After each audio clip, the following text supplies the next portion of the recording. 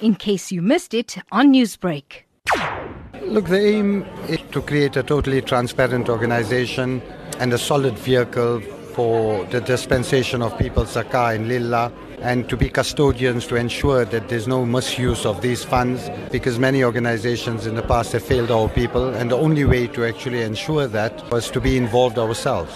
So has this been an issue with the foundation in the past? This hasn't been an issue with the foundation in the past. I've always said Al-Ansar was not managed, and it was managed by people that were doing it part-time. It was managed by the ex-chairman, who was a terminally ill person. And unfortunately, with the board we've elected now, even the extra 4 members, it's still a difficult task. Now, the souk was one of the most hyped and one of the best events for the festive season.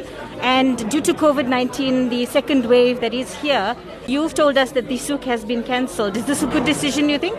It's not a good decision. It's the only decision that we could have possibly taken, because we've checked with various institutions, various stakeholders, with the local government, and unfortunately the souk would have been classified as super spreader event, and the responsible thing would have been to cancel it.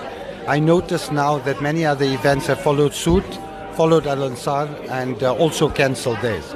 Now, as chairperson of the Ansaar Foundation board, can you give us a timeline of when you're going to bring in this transparency to the foundation? It's already in motion with the appointment of the Honorable Mufti Ibrahim Desai. We've got Fame Patel, who's now ensuring that financials are totally clean from the date of inception of the new board. So the commitment that was made is already now in action. Newsbreak, Lotus FM, powered by SABC News.